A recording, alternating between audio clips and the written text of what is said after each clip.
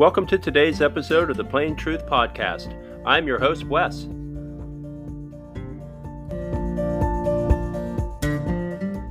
want to welcome you all to the second episode of the Plain Truth Podcast, and our guest today is Mike Delorenzo.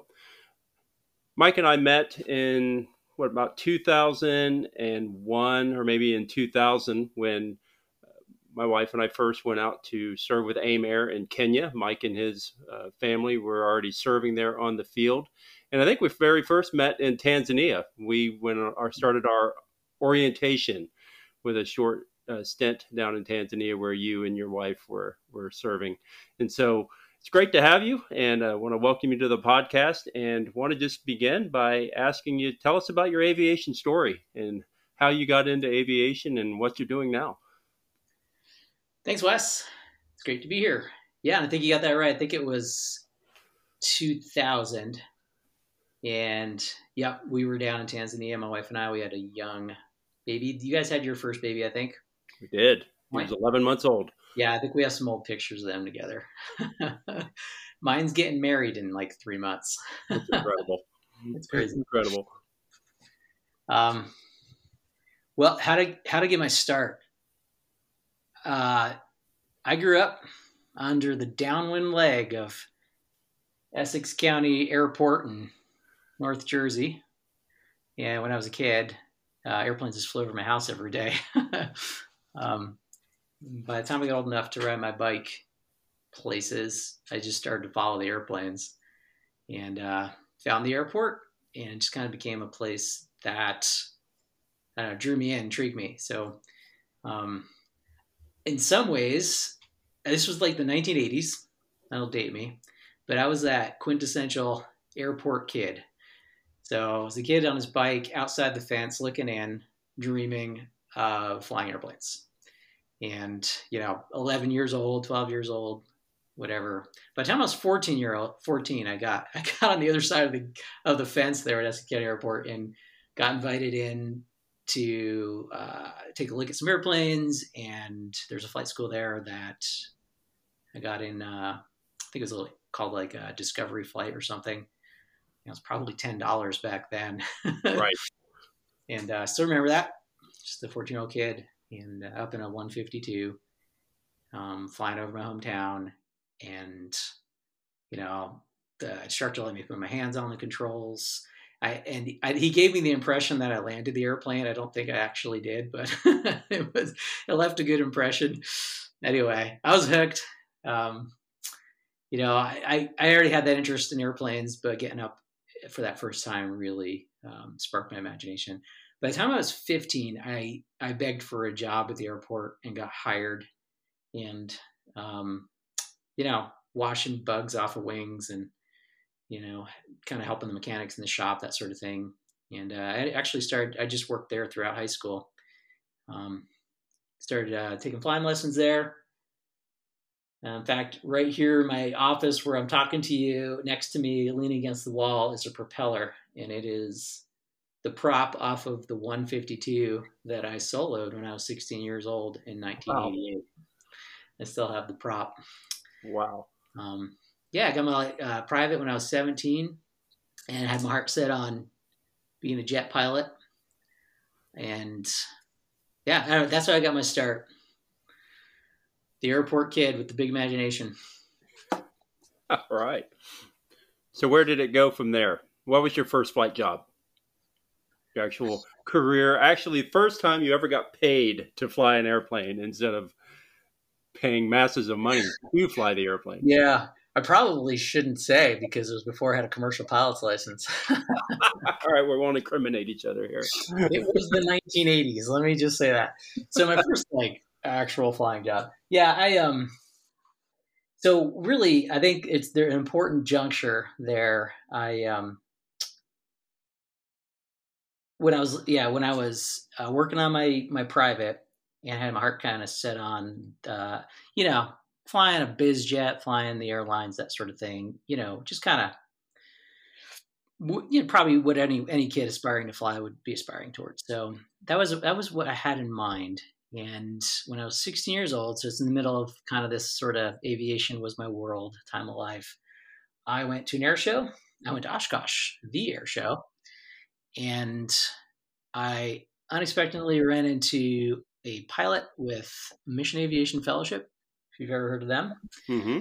So out in the midst of, all the beautiful airplanes at Oshkosh, there was this 206 with a cargo pod and mud flaps and a stole kit, riveted onto it, and a helmet sitting next to it, and this gravelly old bush pilot sitting at a table with some brochures. And it just, for some reason, that really caught my attention. So I went and started talking to him. I must have spent a whole afternoon talking to this MAF pilot who had been flying in South America. And he sent me home with a VHS tape. Again, I'm dating myself, but this tape was just like it was just full of like training videos. Like I think they did their training out in like Idaho, in the mountains and stuff. So it was just full of all these like short trips, rivers and mountains and 206s and 185s and such. And I went home with that, with the brochure and that training tape of MAF bush pilots, and I don't know, that really kind of started to change my thinking. I thought that was really interesting, and it wasn't just because of the kind of flying. It was, I got to sit down with that pilot and learn about what he was doing. And Mission Aviation Fellowship is one of those organizations around the world that puts missionary pilots into remote places all over the world, and they're out there serving the church, they're serving missions, they're serving a lot of humanitarian organizations. So it's sort of like a different purpose to the flying than maybe what we traditionally think of. I hadn't really thought about that before, and that really kind of caught my heart too. So yeah, here I'm 16, 17, just got my private and applied to Embry-Riddle, of course. Yes. And got accepted to Embry-Riddle, but then I started talking to another school called Moody Bible Institute, which I had heard trains the world's best missionary pilots, and applied there, and I got accepted to Moody. And I remember, kind of finishing up high school, I had these two acceptance letters, one from Embry-Riddle and one from Moody Bible Institute, sitting on my mom's kitchen table. And it was like sort of like that, fork in the road kind of moment, Uh-huh. what kind of flying did I want to pursue, and yeah, I don't know. Long story short, I never returned the letter to Embry-Riddle. I went out to Moody for 5 years, which included 2 years of Bible school and year or so of maintenance training to get an A&P, and then enough flight training to get me qualified for the next step to go be a missionary pilot. So that was the route I took. So that all led to my first flying job, which was towing banners in Myrtle Beach. Oh, wow.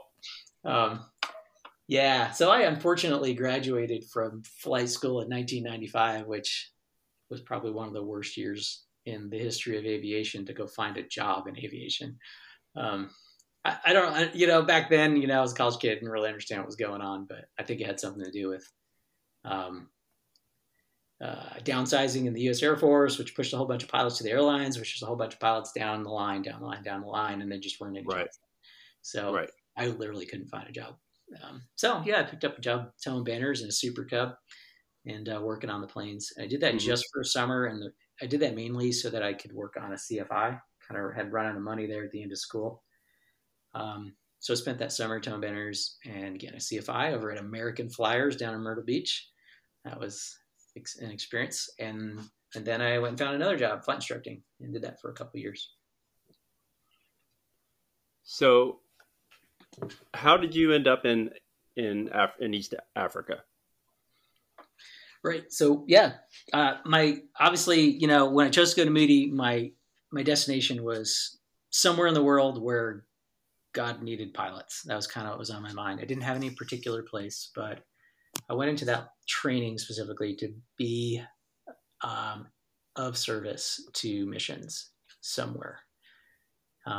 So by the time I was ready for all that, got my ratings, got my hours, got school loans paid off. At that point, I was married. We're a young couple with no kids, really flexible and mobile. We could have done anything, gone anywhere. So, of course, the first thing I did was went and gave a Mission Aviation Fellowship a call, because you remember where the story began. Right. That's the only organization you knew of at the time. Correct.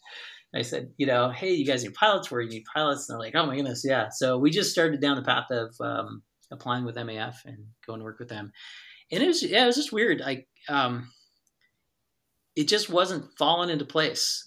There was a couple of qualifications that MAF needed from me and my wife that we were finding hard to get checked off on the boxes, and we were getting delayed. So although my heart was set on joining MAF and just going where they needed me, at some point we just took a pause and we thought maybe this isn't where God wants us to go, because there's, it doesn't seem like the doors are opening as much as we thought they would. And so at that point, I just opened up.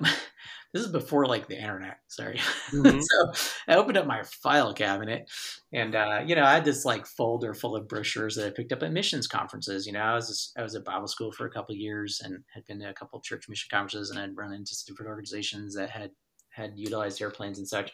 So I pulled out some brochures and then came across one for Africa Inland Mission, and remembered they flew in East Africa. So I gave them a call, and from the moment we called AIM to the time we were on the ground in Africa was like 14 months, which for your listeners, like may not mean much, but that's like really, really fast. There are so many steps to go from, hey, I'm interested in serving with you guys in Africa, to actually arriving. So many steps. So it was kind of like the opposite. We saw all the doors kind of opening very easily and wide, and that gave us a sense that, hey, this is God's direction. This is where God wants us to go. AIM's in East Africa. Their AIM Air, their main base at the time was Nairobi, Kenya. So that's where we went. I remember my wife and I were 25 years old, and we arrived in Nairobi, and for the first time at all, like it dawned on me, oh, we're going to live in Africa. Like all this time, I'm just busy checking off boxes, jump through hoops, qualifying for this and getting that done and this paperwork done, etc. And like, I hadn't really given much thought to like the where, and that's how much like we were just open, I think, to wherever. I think that that kind of underscored that for us. We're like, hey, God, send us where there's a need, where you can use us. Send us to the place that's right for us, and we'll just follow. And when we got there, we're like, oh yeah, this is where we are. That kind of underscored the, that kind of approach, that we were just following the next open door. And that was us. Yeah. Young couple in Nairobi, Kenya in 1997 I had officially all the training and qualifications I needed to be there and to do that job. And yet it was just the beginning. Yes.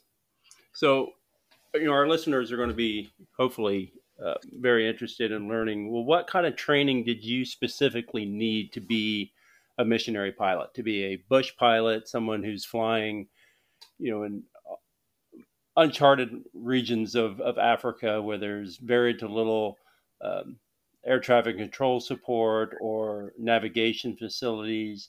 What kind of training did you need to do that? Yep. They're vary a little bit from organization to organization, but generally, someone who's going into mission aviation is going to need, just the basics, commercial instrument. They'll want you to have a tail wheel endorsement in there. And most positions in different fields would want the pilot to also have an A&P. So it's very common to have gone to maintenance school somewhere in there and to have picked up some experience as well. And then there's a layer on top of all that. So you got your ratings, you got your A&P, you got a tail wheel endorsement. There's this layer of literally training for like tactical bush flying. And we get go into a place like Moody, they definitely kind of start you down that path, but you don't have to go to a place like Moody to get into mission aviation. We've had pilots with AIM Air who were, Air Force fighter pilots, right? And they didn't go through a school like Moody or LeTourneau, one of these schools that actually trains mission aviators. So all of us have this point where we arrive. For AIM pilots, we all end up at JARS Training Center, which is in Waxhaw, North Carolina, and that's it's an aviation training center for Wycliffe Bible Translators, which is another organization that's had aviation for many decades, supporting their work around the world. And we partner with them, AIM Air, to send all our pilots there for initial training, recurrent training. When guys become training pilots themselves, they go through JARS again. So that initial, you got to go there first for an orientation or an evaluation, which is like we call it, the evaluation is like a week-long job interview where you're flying and you're working on airplanes, and you're in a classroom and you're just there for a whole week. And they're really kind of looking to see if you've got the potential for what they know you're going to get into. All those guys that are training you there have been there. They're pilots in Papua New Guinea flying around the mountains, or in South America. And so they kind of know what you're going to face, and they're looking to kind of see if you've got some of those. A lot of those human factor things are huge. Not only the aptitude, with aviation and maintenance, but the other elements, the human factors and your attitude and your pilot command mentality and how teachable are you, and a lot of those things. And then they're going to work on those. You'll go back then for nowadays pre-field orientations, months long. It's 2.5 months, I think. And they take you from being a really good pilot to an excellent bush pilot in those 2.5 months. Graduation airstrip. Do you remember, Wes, is it 600 feet? Yeah. Up the side of the mountain. Yeah. Yeah. With no go around. Yep. One way. And I remember was it Brown airstrip, Farmer Brown, and it was about 900 feet. Yeah. That one's not uphill as much, so that one felt almost like you really get on the brakes there. Whereas, the ones up the side of the mountain, you almost don't need the brakes. You might need to add a little power once you get the wheels on the ground. But yeah. So they just really refine those skills in you. So that's a big piece. You can't go fly with AIM Air, you can't go fly with MAF or a lot of these other organizations that bring mission aviators to these remote places without going through one of these training programs. Mm-hmm. But so there's that. And then you arrive on the field and there's a whole nother layer of training, right? You got to learn a lot of procedures that are specific to that field. You got to learn the routes, the airstrips. There's a lot of unique airstrips in different places that we fly that require a checkout because the procedure is so non-standard, that sort of thing. Mm-hmm. So there's training and then training on top of that and some more training, and then you get on the field and there's a bit more training.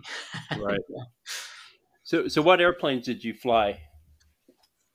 And what was your favorite? What was your favorite airplane to fly? My favorite plane is the Grand Caravan. I love the Caravan. So AIM Air had a handful of those. So 208B with the full cargo pod, and out in Africa we can fly them with 14 seats. I don't think you can do that in the States, or one seat and a whole lot of cargo. Right. Both, right? But I'm pretty much a Cessna pilot. Flown Cessnas when I was a flight instructor, and then out in the field, 206, 210, 208. Almost all of my time were in those airplanes. I like them all. 206 sounds like a Harley. Yes, it does. There's something special about the Caravan. I loved it. So, thinking back of your time in Africa, how many years in total did you spend? We were 17 years out there. So we started out no kids at all, and we came home with a 15-year-old and a 13-year-old, and we moved back stateside about 6 years ago. So so we were out 17 years, and most of that time I was flying full time, and then towards the end I kind of started splitting my my job or my ministry up and had a different niche I was getting into. Okay. I remember one of my favorite flights um, when I was in Kenya actually was with you. And you may or may not remember this, but there was a airstrip in the northern part of Kenya named Kor. We went there a lot, and there was a South African missionary family there, Nick Swanepoel, Yeah. and Bible and translation. they had been there decades, working on Bible translation for a tribe called the Rendili. And I Mm-hmm. remember you and I had the opportunity, it was incredible, to fly a group of people from the Summer Institute of Linguistics. They had just finished translating the Bible. I think they'd finished the New Testament. And you and I got to take two 206s. Yep. And I remember kind of flying from Nairobi up to the north, kind of in a very loose formation, Yeah. all the way. And we spent like 3 or 4 days up there, and we kind of did some hopping around in what was called the Northern Frontier. And I have a picture to this day that you took of me on like a porch at one of the places we were staying in Marsabit when there were elephants in the background. You remember this? Yes. It was at the crater, and you can see the elephants down in the lake. Yep. And I came across that picture not too long ago, and there was another picture of I think you took of me landing on the runway on the airstrip in Yep. Kor, Yep. and that's a trip I'll never forget. But what's a very memorable flight, and I know to sum up 17 years of flying in East Africa with one would be really difficult, but what are some experiences that just really stand out? Hmm. Yeah, man, that's always a hard question, Wes. There's a bunch. I mean, um, I have all these little moments, you know, in my mind of times when me as a pilot out in Africa sort of intersected with a much larger story, Mm-hmm. um, and so it's always about people, and sometimes it was people in crises, so flying evacuations. Sometimes it was things like that, flying out a Bible translation, and um, but like these are like birds in my memory. There's like they kind of play back every once in a while because you've heard the adage, right? Like that flying is what it's like hours and hours and hours of sheer boredom punctuated by moments of Terror. like mission aviation is hours and hours and hours of sheer boredom punctuated by like moments of like catching a glimpse of God's glory and God's story. And it's those glimpses that I could probably sit around and just conjure them up and then tell you the whole story with them. But so here's one. Um, I'll try to tell it fast. So a lot of our flying was in South Sudan. South Sudan was it appeared a civil war at the time that I was a pilot up there. A whole decade of flying up there I did during a time of civil war. And it was hard to get in and out of the country for people to travel, very insecure. Of course, South Sudan is just really 40 years of war up to that point. So infrastructure was terrible. So aviation was just so needed for almost anything. So one of the ministries we helped did a lot of training for lay pastors. So you have all these Sudanese pastors of all these little churches and all these little villages throughout South Sudan who really have no training. They don't have books. They've never sat in a class and learned theology or how to pastor a church, those sorts of things. So there's a ministry that would gather up these pastors and bring them to like this border town called Lokichogio in Nairobi and train them for like 9 weeks, and then we'd take them all back. So this was a job for the caravan, right? Because we'd be bringing in like 30 students, so we'd have several caravans zipping around on pickup day and on drop off day, and you're going from little crooked dirt airstrip, on the banks of the Nile to one up in the hills and just place to place, and you have to like adjust your route so that by the time you're full, you're at the longest strip, because the shortest strip you're not getting out of it with 12 people on board. So like this is all this coordinating, and to get a full airplane of Sudanese pastors, pick them up, fly them down to Nairobi, And in 9 weeks, we'd be flying them back. And so one of these moments that just really sticks with me, and I remember, was this trip where we're flying these pastors home. So I'll load up the caravan, probably 12 or 13 guys in there, and their stuff. And they've got this new box of pastor resources and books and things for their church, which is cool. So the pods are loaded up, and it's a long day. It's like a 14-hour day. And so I'm flying from airstrip to airstrip all over Sudan, and I'm just so exhausted. And often things aren't going according to plan. That's part of mission aviation. There's not much infrastructure out there. There's no fuel stops unless we left a couple drums of fuel at an airstrip a month ago, and they're still there, that kind of thing. So, it's just long, tiring, sometimes frustrating because things aren't working well. And I just remember that day not loving my job, and I kind of had a bad attitude. So it was just kind of piling up, and the tireder I got, the worse my attitude got. So it's getting close to the end of the day, and I'm going to my last stop. It's me, and I've already probably made 8 stops already, dropped off a dozen guys. I got one more guy left. All these guys are just these amazing, humble, salt of the earth, men who live in a war zone, in hardship, and sacrifice much to pastor some small church. They're just amazing people.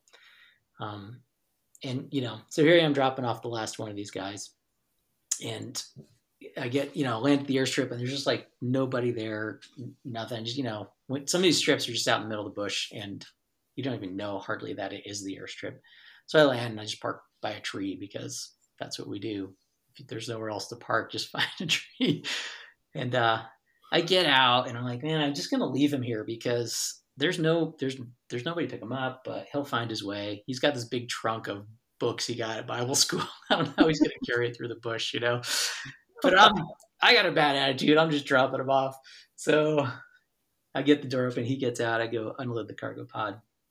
And then by the time I walk around to the other side of the plane again, I hear like singing. And I realize there's this like crowd of people like coming from, the forest towards the airstrip. And you kind of hear them getting closer. And I kind of see them now kind of slipping through the trees and coming out onto the airstrip. And I realize in that moment, it's this guy's like congregation. This is his church. And they're singing and they're celebrating. And, as they get closer to the plane, it just gets louder and louder and louder.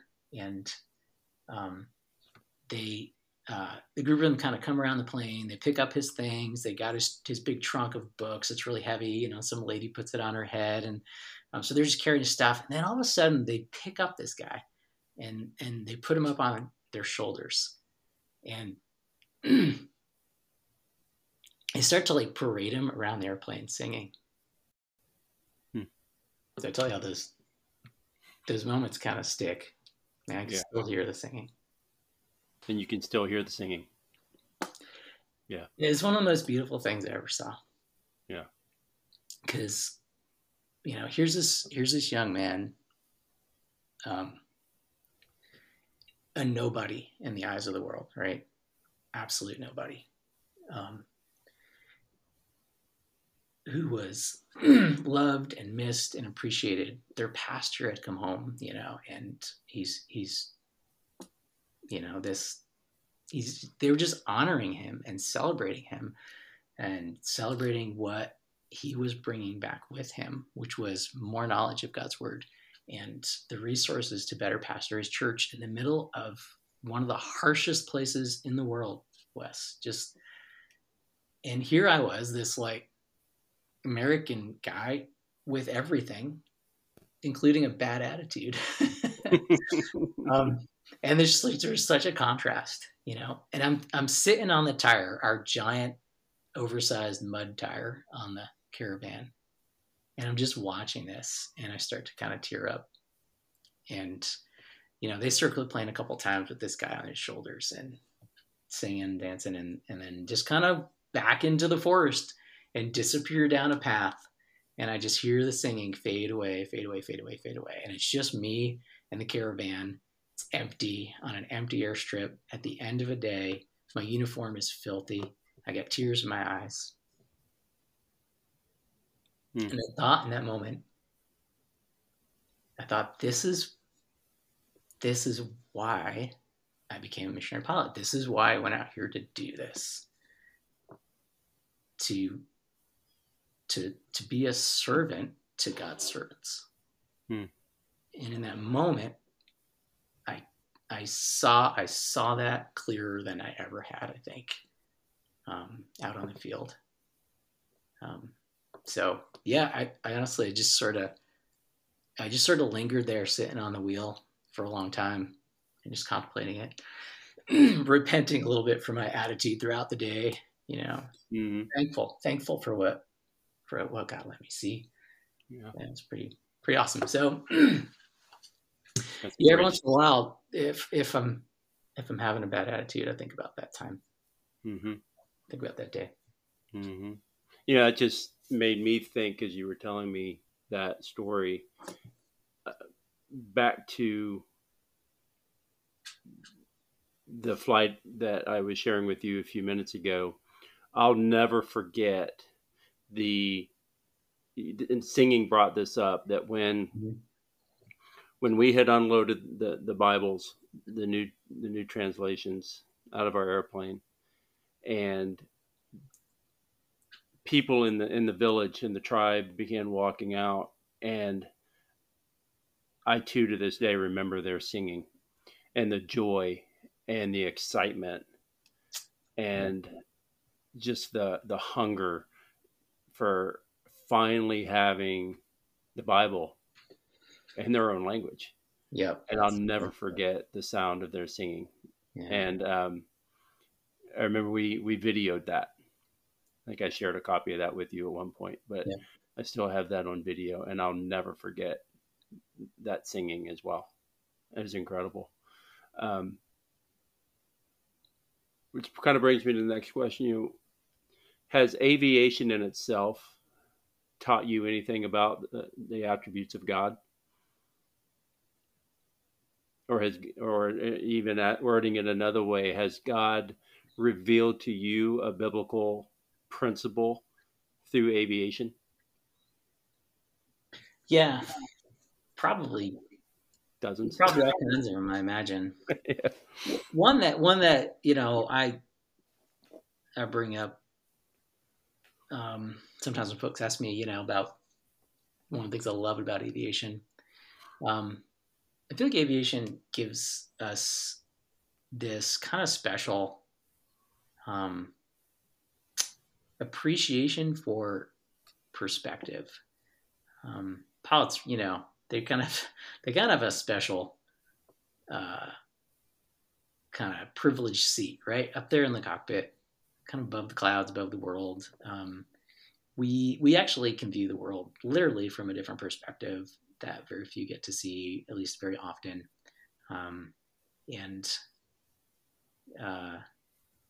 So I feel like there's this principle of perspective, and there's a Psalm, Psalm 73. Yeah, I encourage you to read through it sometime. It's a Psalm of perspective, right? It's a Psalm of Asaph, and it starts out where he's kind of complaining. This kind of goes back to my story a little bit. Now he's complaining. He's like, I look at the world and like, where's God in it?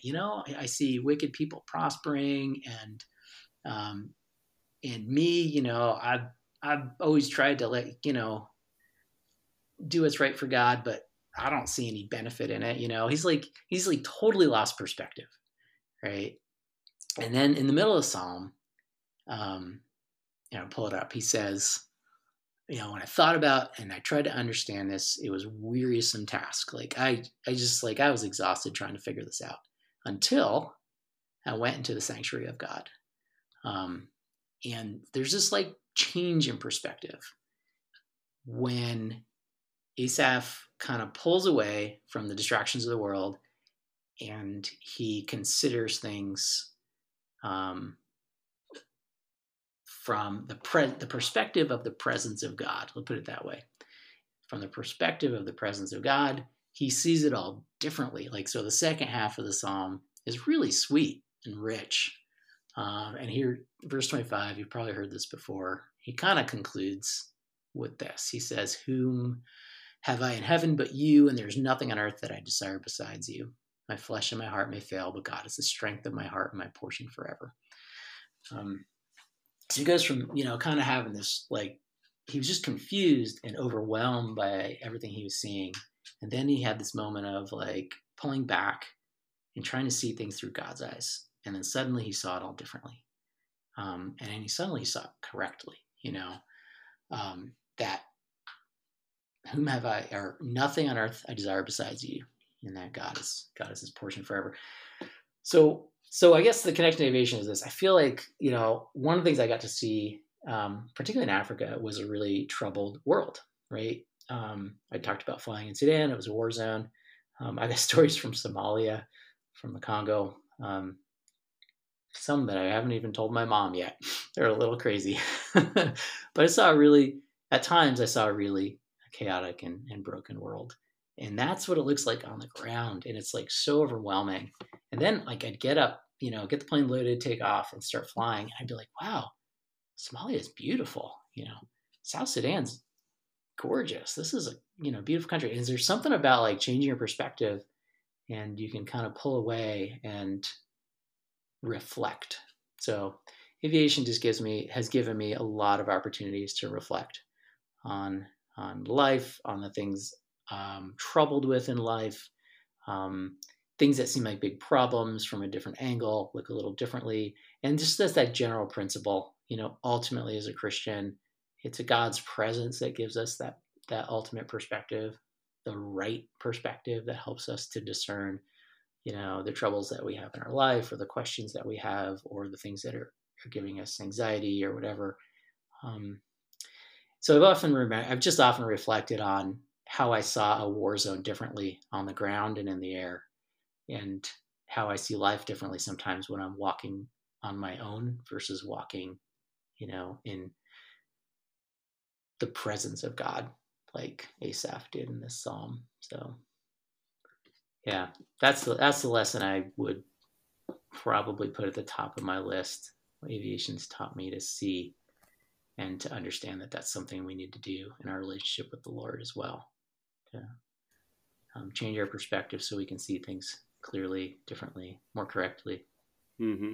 I can relate to that. I've had many times flying and just looking down, and even if you fly across our country and you see how the terrain just transitions from the lush green of the eastern United States, and as you begin to move west, it's drier and drier and drier, and then you get into the semi-arid desert of West Texas, and you get into Arizona and New Mexico, and it gets drier and drier, and then of course when you hit the West Coast, it becomes lush again in California.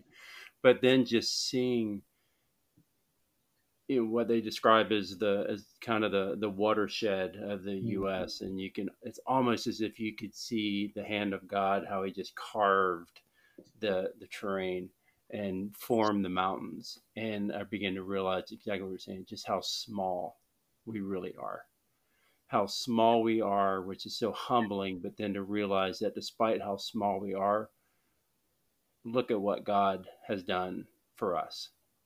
And despite our weakness and how small we are, God, through Jesus, gave His life so that we can have life. And what greater love is that? And that's just so humbling, so humbling. But that's a great verse, Psalm 73. We'll definitely be looking that one up.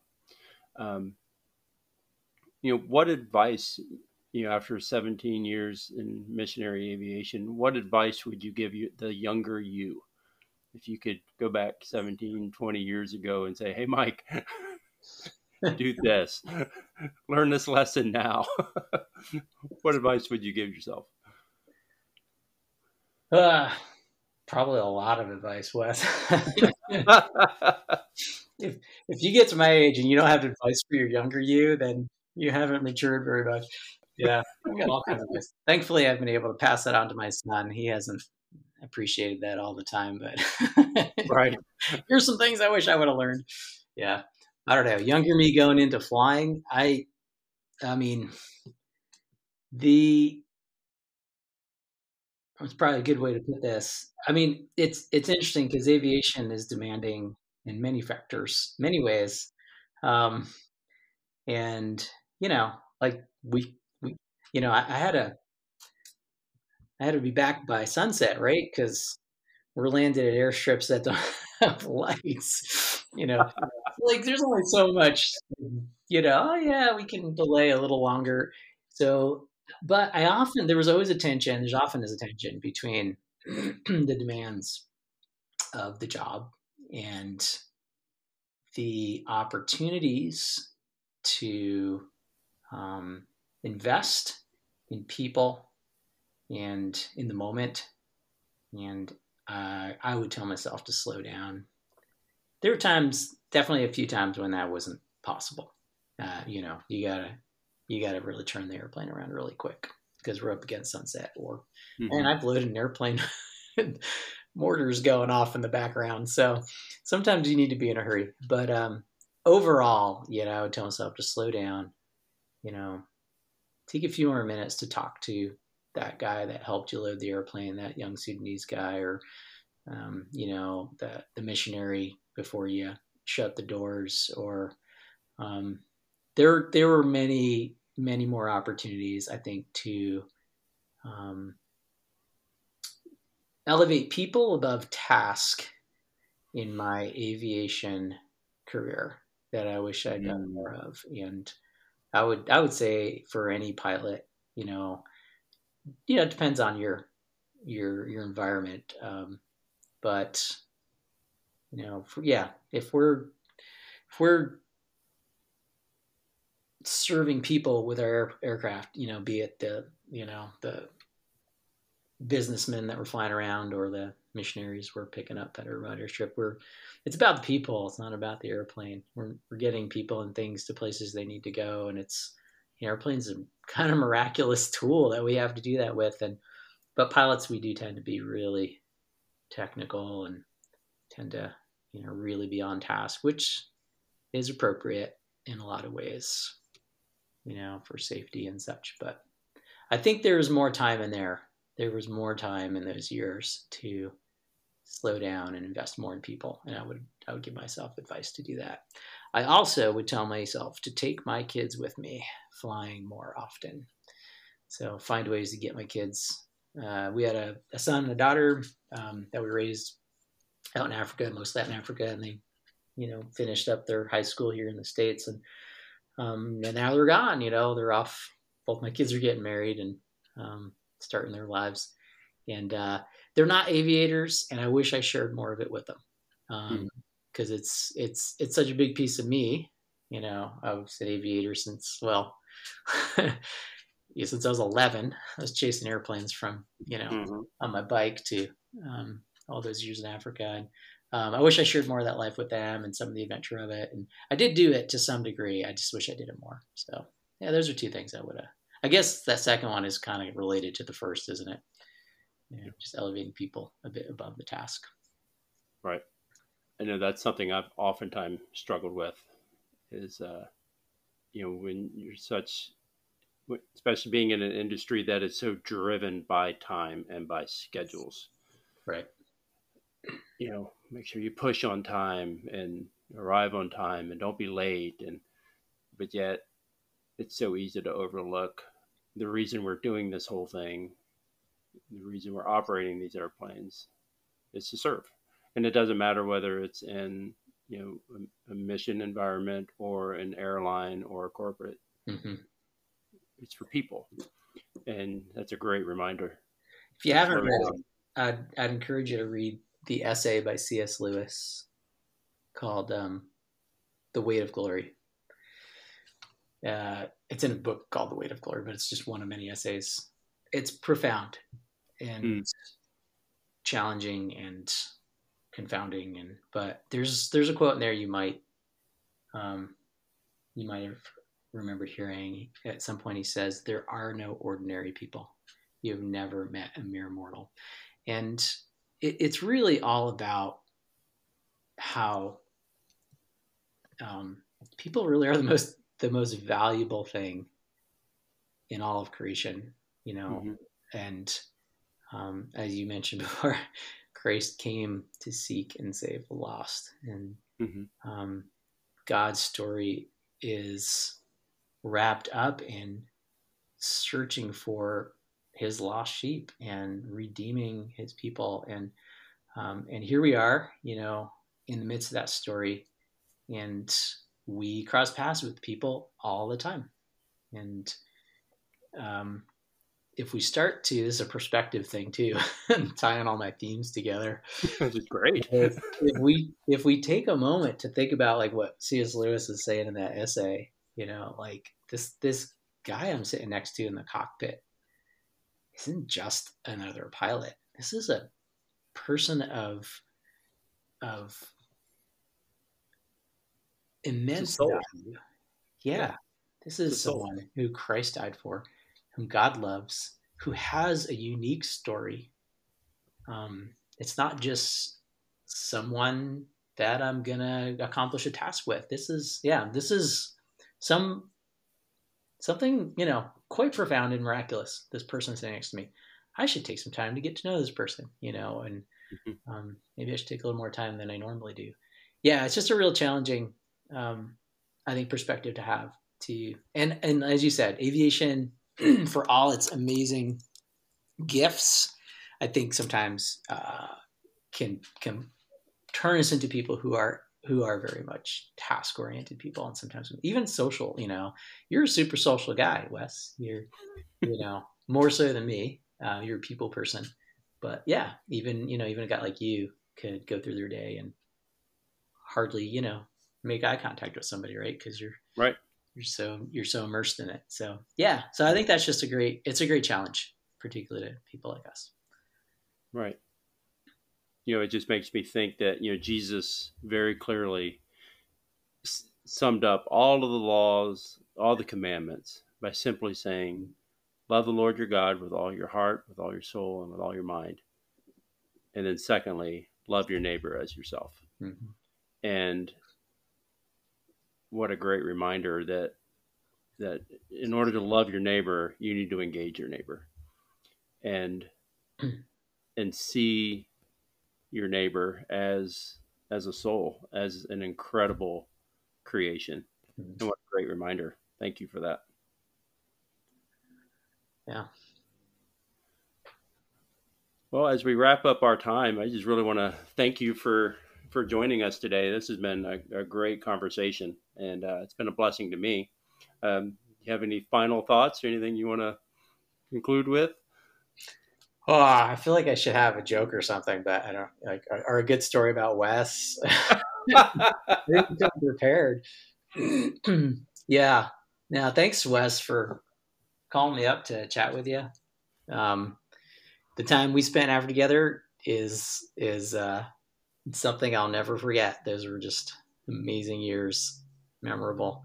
So I Yeah. know a lot of time has gone by since then, but yeah, there's a bond, that kind of gets made, guys that get to serve in ways like that. So Hmm. yeah, I appreciate you. Appreciate what you're doing here with this podcast. I think it's a great idea. Pilots love to tell stories. Yeah. um, Maybe there's a little bit of storyteller in all of us. So I think you're going to get a lot of great opportunities on this podcast to do just that. And I think it's awesome to just connect the dots and see how that ties into God's story. So yeah, I wish you the best on it. All right. Right after this, I'm just going to go subscribe. Subscribe. Yes, please hit that subscribe button. Help us grow this. Tell your friends, tell your neighbors. So, all right, Mike. Well, again, thank you very much. And we look forward to chatting with you again soon. Take care, Wes. Thanks. I want to thank Mike for his time today. And he said some things that really made me think about how we look at God and how we sense his presence at times and how that affects our perspective. Mike talked a lot about perspective, sharing the story of flying the Sudanese pastor back to his home village after being away for some time for training. And during that flight, he was experiencing just a bad attitude and frustrated, long day, tired, fatigued. That's a very common thing we all experience. But when they returned and Mike saw the villagers' response to the return of their dear pastor, how that changed his perspective. Just in a moment, it changed his perspective. We all go through seasons of life and view the world and view our environment based off our perspective. We think about how we viewed things as a child, as we viewed the world as we grew up as teenagers in high school, has how we viewed the world and our perspective when we went off to college. Oftentimes, that phase of knowing everything, our parents know nothing, we're all wise and all smart, through those late teenage years and early 20s. Then we go through the perspective of life after college when we perhaps get married and adjust to married life, become parents for the first time, become um, parents as our children grow up in different phases of child rearing, and then we reach the stage of becoming an empty nester, and then perhaps grandparents and so forth. And each of those phases brings a different perspective and how we view life. But one thing that Mike's conversation really made me think about is, how do we view God, and what perspective and how does our life affect our perspective on who God is. And of course, we know from scripture that God does not change. He's the Alpha, He's the Omega, He's the beginning and the end, and He doesn't change. What changes is our perspective and our hearts. And this topic made me think about a verse from Ephesians chapter 3. It's verses 17 through 19. And oftentimes our perspective can affect our relationship with others, just as Mike was experiencing that day. But our perspective can affect our relationship with God. And there's countless psalms about that, about highs and lows, about mountaintop experiences, and then the times of going through the valley or being the outcast.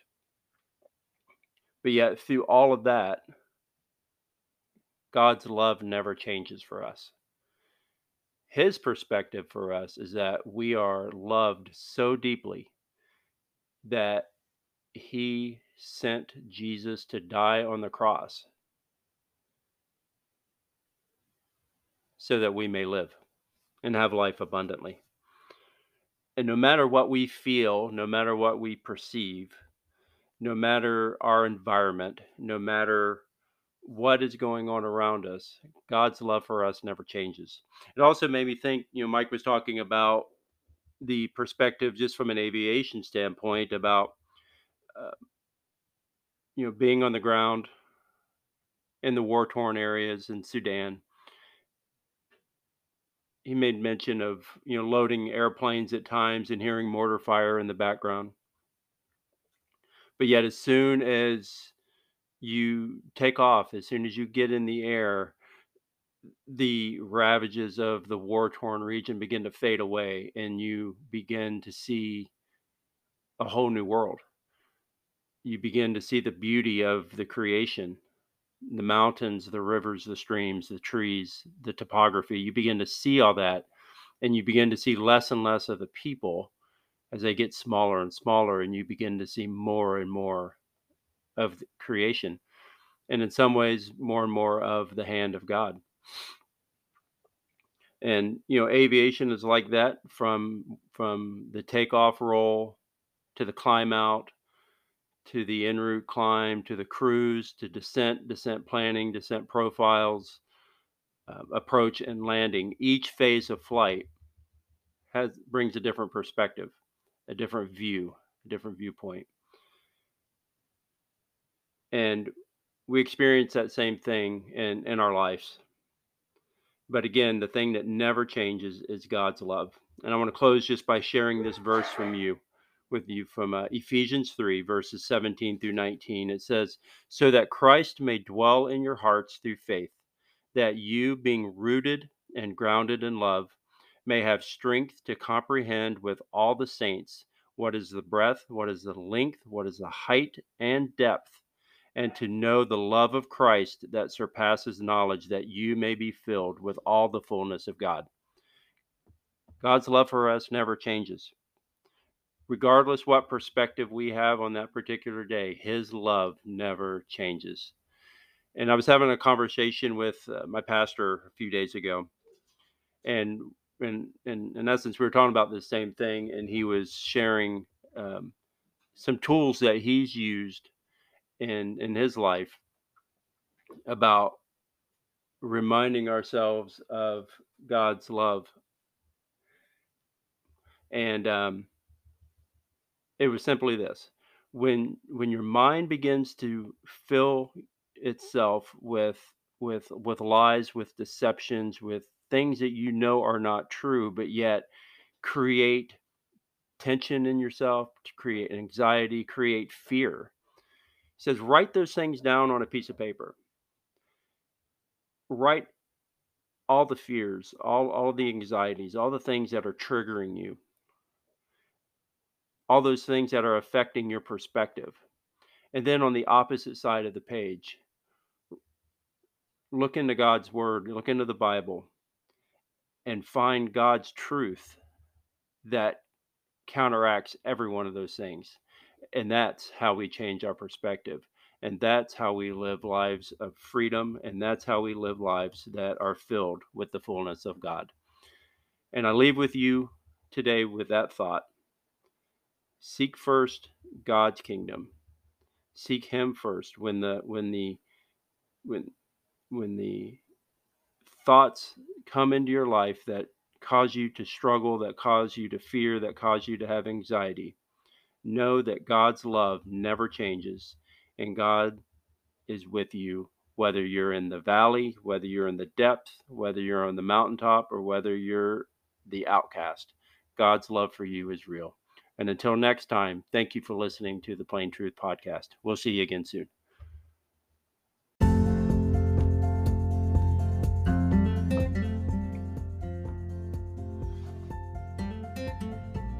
Thank you for listening to today's episode of the Plain Truth Podcast. If you enjoyed our show, please subscribe and follow us wherever you listen to your podcasts. Be sure to come back next week for more discussions and stories about God's Word and the amazing world of aviation. Until next time, set your course straight and stay on track.